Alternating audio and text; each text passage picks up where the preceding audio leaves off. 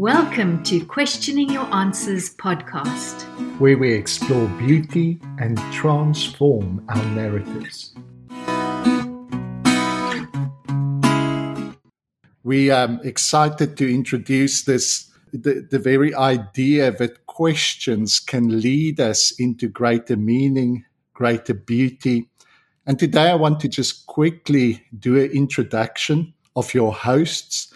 It's not a very comprehensive introduction because you will get to know the hosts in the programs that follows. I'm Andre Rabe. I'm Mary Ann Rabe, and Andre and I are sitting here in the southern tip of Africa in Hermanus on a cold winter's day. Okay, well, I am Tony Bartlett, and I'm sitting here. I was just imagining Mary Ann sitting there on a cold winter's day on the southern tip of Africa. I'm just underneath the Great Lakes here in North America, very close to Lake Ontario, basically in a city called Syracuse. So almost the opposite end of the world. We've been here for 25 years.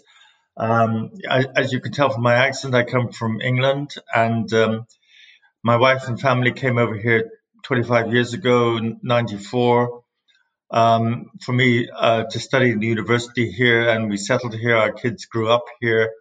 So we're kind of thoroughly kind of upstate New Yorkers now. And we have really horrible winters too. But at the moment, it's very sunny and very pleasant. The weather here in upstate New York is very beautiful in the summer. So I feel for you, but we will get our turn not too long. Yeah, and I guess that leaves me. My name is Jeff Turner, and I am in mid-Michigan, right outside, about 45 minutes outside of Detroit. And as you can tell from my accent, I've lived here all my life.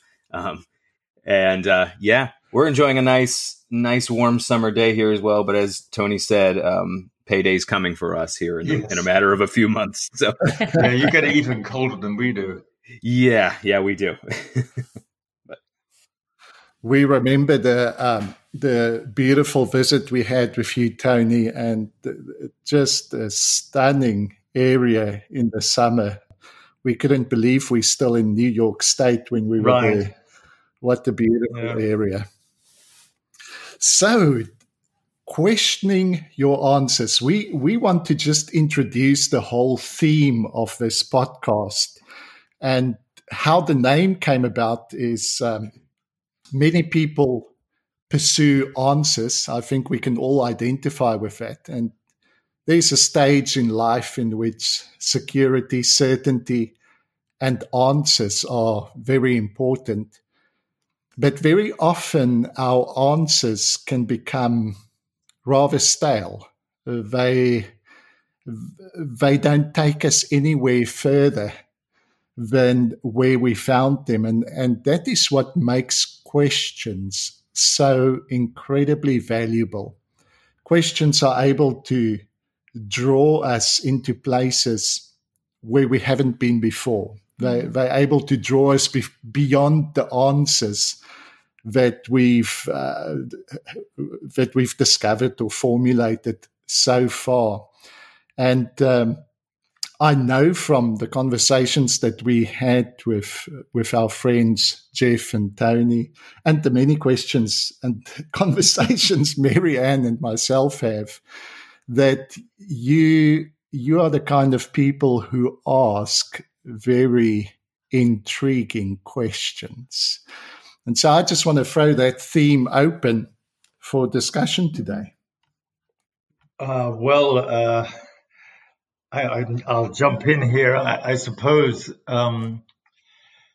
any life is really composed of questions. Certainly my life has been composed of quite serious questions.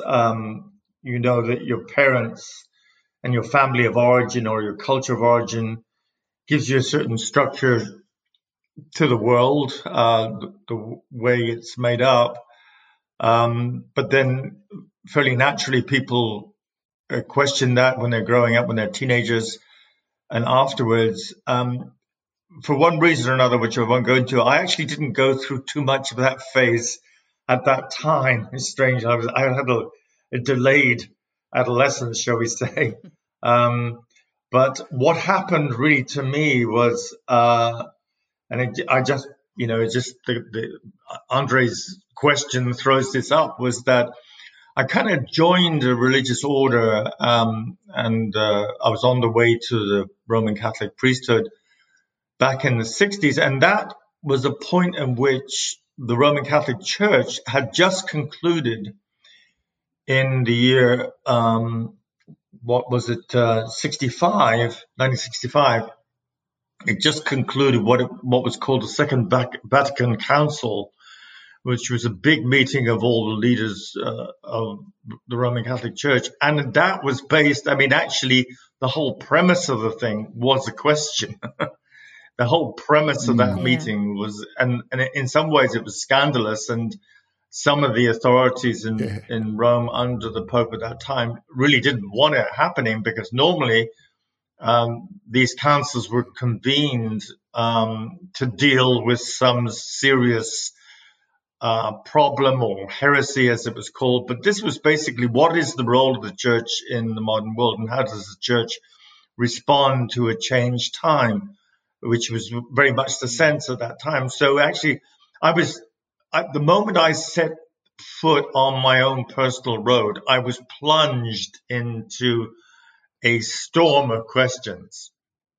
And my life then was kind of turned upside down, really. And it hasn't stopped swirling around since, I think. And it's kind of like this whirlpool of questions that the Second Vatican Council posed at that time. And then it moved, those questions moved on to Latin America, at least as far as I was concerned, because in the late 60s and then in the 70s, something called liberation theology emerged in Latin America, and I kind of got to know it in the 70s, and that asked another level of questions altogether. The Vatican Council they were really churchy questions, and then liberation theology kind of asked kind of deeply human questions in relation to the gospel. So, boy, that's the theme of questions. You could carry on for a while, but I'll leave it at that.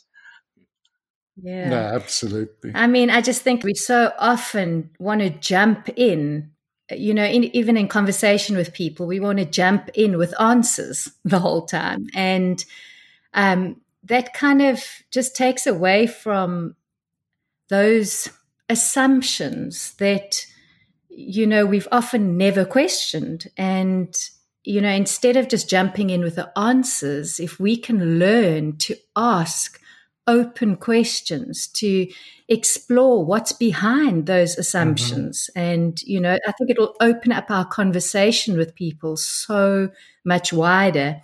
And Jeff, I was just thinking actually of your Facebook banner. As far as I remember, it was something about questions. Yeah. You are. I believe it says your questions aren't dangerous. The people telling you not to ask them are. And, that's really based not on some nefarious outside force twirling its mustache, but it's really based more on me and who I was as a young minister. I became a pastor at the age of 21. And wow. I'd grown up in an atmosphere of certainty, evangelical Christianity, and I'm not. It's my family. I love it. It's where I came from. I don't identify with that label anymore, but it is my family of origin, if you will. So I bless it, but it is not who I am presently. But if you know anything about evangelical Christianity, it prides itself on having the answers, and it also prides itself on being able to pretty much answer any question with a very neatly packaged and, just a stack of answers really quickly. It prides itself on that. The whole sort of apologetics movement is aimed at doing that. It's aimed at equipping, and I went through all that stuff as a young man, all the apologetic sorts of books that are aimed at answering the questions of evolution versus creation, of this, that, and the other. And it really, you can sit down in one night and read a few chapters out of a book and have answered all of the questions humanity has ever asked. And all it took was perusing this one book that you paid $9.99 for at the Family Christian store, and that was, if only this had been around 2,000 years ago, right? No, but that was that was kind of the diet that I grew up on. And of course, as I became an adult and became a pastor myself, that was still kind of in my spiritual DNA. And so that's the form of Christianity I lived and espoused and lived and passed on. And, I had it all figured out. This 21-year-old guy, and I had it all figured out. And, I'm sitting here, and the absurdity of it would hit me sometimes, of just, people in their 40s and 50s and 60s, and they're coming to me, this 21-year-old guy who can barely grow a decent mustache at this point. And they're asking me like the deep and probing questions of life. And every now and then it would just hit me that I really don't understand what I'm telling you right now. But I've been told that I know because I've been given these answers. So I'm just trusting it's right. But I really don't know what I'm talking about. And, it didn't take long before I was really, because, the unexamined life is not worth living and the untested faith isn't really worth having. And my faith was largely untested. I grew up in a very hermetically sealed environment. I grew up very, privileged in a lot of ways. And I hadn't really experienced the darker side of life as a young man. And then as a pastor and as an adult and as a married man and beginning to experience life as normal humans experience it, life itself questioned my answers. Before I even formed the first question in my mind, and tried to poke holes in the holy or tug at any theological threads, life asked those questions of me. And a lot of things that I thought really solid became liquid really, really fast. And, all it took was a few experiences just being battered by the winds of reality. And a lot of my so-called faith fell to pieces. And, so I learned very quickly that what I thought were answers were just illusions. And, that really opened me up to the larger world of, just questioning even the Jacob-like tradition of wrestling with God as being the norm for the people of God, So, yeah. Yes, beautiful. Now, I think answers very often gives that illusion of security. Mm-hmm. And I think we pursue it because it also gives us, I guess, a sense of control, that we in control of this theme, we in control of this idea, we in control of life because we have the answers. And as you say, life is probably the most real encounter that brings us face to face with the reality that maybe control is a bit overrated. Maybe that kind of control and that kind of security is ultimately not the greatest value to pursue in life, because the things that really impact our lives are not things that we're in control of. The things that really impact and gives value to our lives. Falling in love and a life of love is not something you control. It's something that's overwhelming, something that you struggle to find answers for. I still wonder how to describe a relationship that is overwhelming, that is astonishing. And I guess that's one of the things that answers often cuts us off from. It cuts us off from being astonished, from being decentered, from being surprised at a beauty that doesn't fit into our predetermined and formulated answers. I love the way as well that questions actually draw us forward, because if you look at anything in life and nature, there's a movement, there's a exploring, there's a curiosity, a moving forward. Whereas often the way we've used answers is to be right, and the moment we insist on our rightness, we close the conversation. And there isn't a drawing forward. There isn't an exploration of the mystery.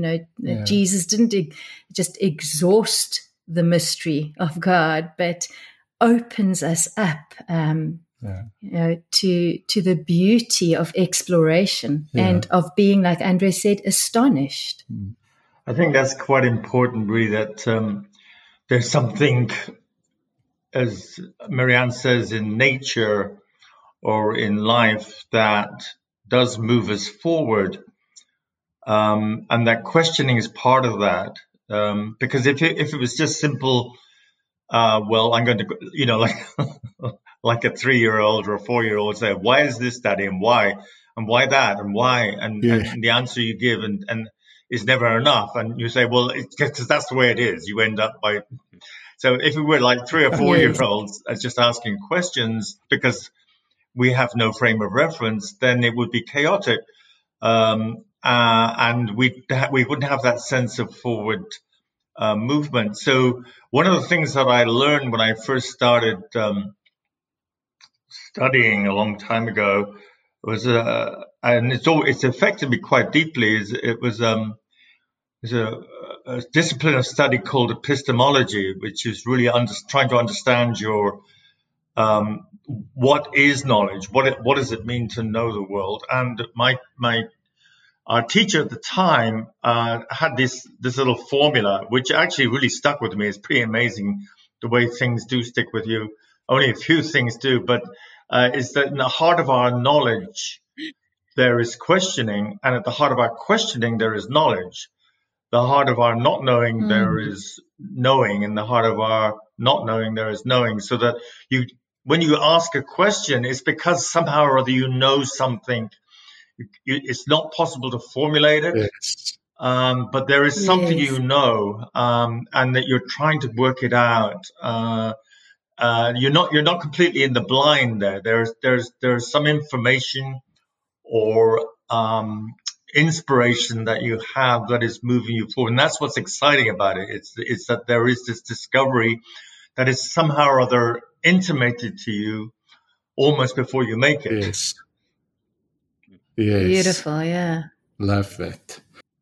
So we're going to wrap this up, but I just want to, Jeff, if you have anything more to say, please feel welcome. Otherwise, I suppose, just before we close, I'll say, I think one of the biggest fears that I had was just that asking questions, that asking the wrong question, that it would just open me up to a world of, unbridled chaos and nothing would be solid anymore. And I would just be completely, just lost and spinning out of control. But it's Eugene Peterson, and I can't remember the exact quote and or even where it came from. But I know at some point in my life, I've heard him say something, approximating the idea that, Jesus is not a limitation on God, but really kind of more like the liberation of the concept of God. And so in Christian circles, we grow up with the idea that, or you can start to feel like this Jesus path is confining and constricting. And the truth of the matter is, it is what liberates the concept of God. I mean, it's like Mary Poppins' bag. It doesn't look like there's much in that thing, but you reach in and it's a portal and you're reaching into something else, and wow. It's like once if so there's the fear that there won't be any borders in this land of questions, but the safety of Jesus is that there are borders. The character and the person of God revealed in the human figure Jesus, those are the borders. And so there is safety in this land of questions. Like, I'm a father, I know my children need borders, at times like this when my wife is working full-time and I'm working a little bit more remotely, those borders are a little more blurry because they may be eating pizza rolls at times they shouldn't be eating pizza rolls or whatever, but you know what I mean? I can see, but when mom's not here kind of keeping order, things do tend to devolve into chaos a little bit. And, but we fear that's going to happen, you know, if we, in the context of Christianity, start answering questions, but that's really not the way that it works, because Jesus provides the borders. You know, I guess it's the hesed, the flow of the Kabbalist, as well as the Gevura of the limitation that makes it, you know, not just strumming an open, you know, the open fret on your guitar, but limiting it by playing a chord. You know, Jesus is that, we'll say limitation, but it's actually not a limitation. It's a liberation. It causes what would otherwise be chaos to make a harmonious sound. And so we're afraid it's going to be chaos, but you find when you ask questions and you live a life of questioning in the context of Jesus, the borders, you never reach them. You never see the borders, but you feel the safety of them. And this place of questioning is the safest and most adventurous and thrilling place to be. And that's what I found to be beautiful. True. Beautifully said. Love that, Jeff. Such a beautiful example. Well, thank you, Tony and Jeff and Marianne. We so look forward to our next conversation as well. For everyone listening, our website, Q Your A Podcast, Question Your Answer Podcast, will have links into Tony and to Jeff's different resources and ministry pages. So if you like what you heard, these guys have got many more things that are really valuable and worth pursuing. So have a look there as well. Thank you for joining us. Bye-bye.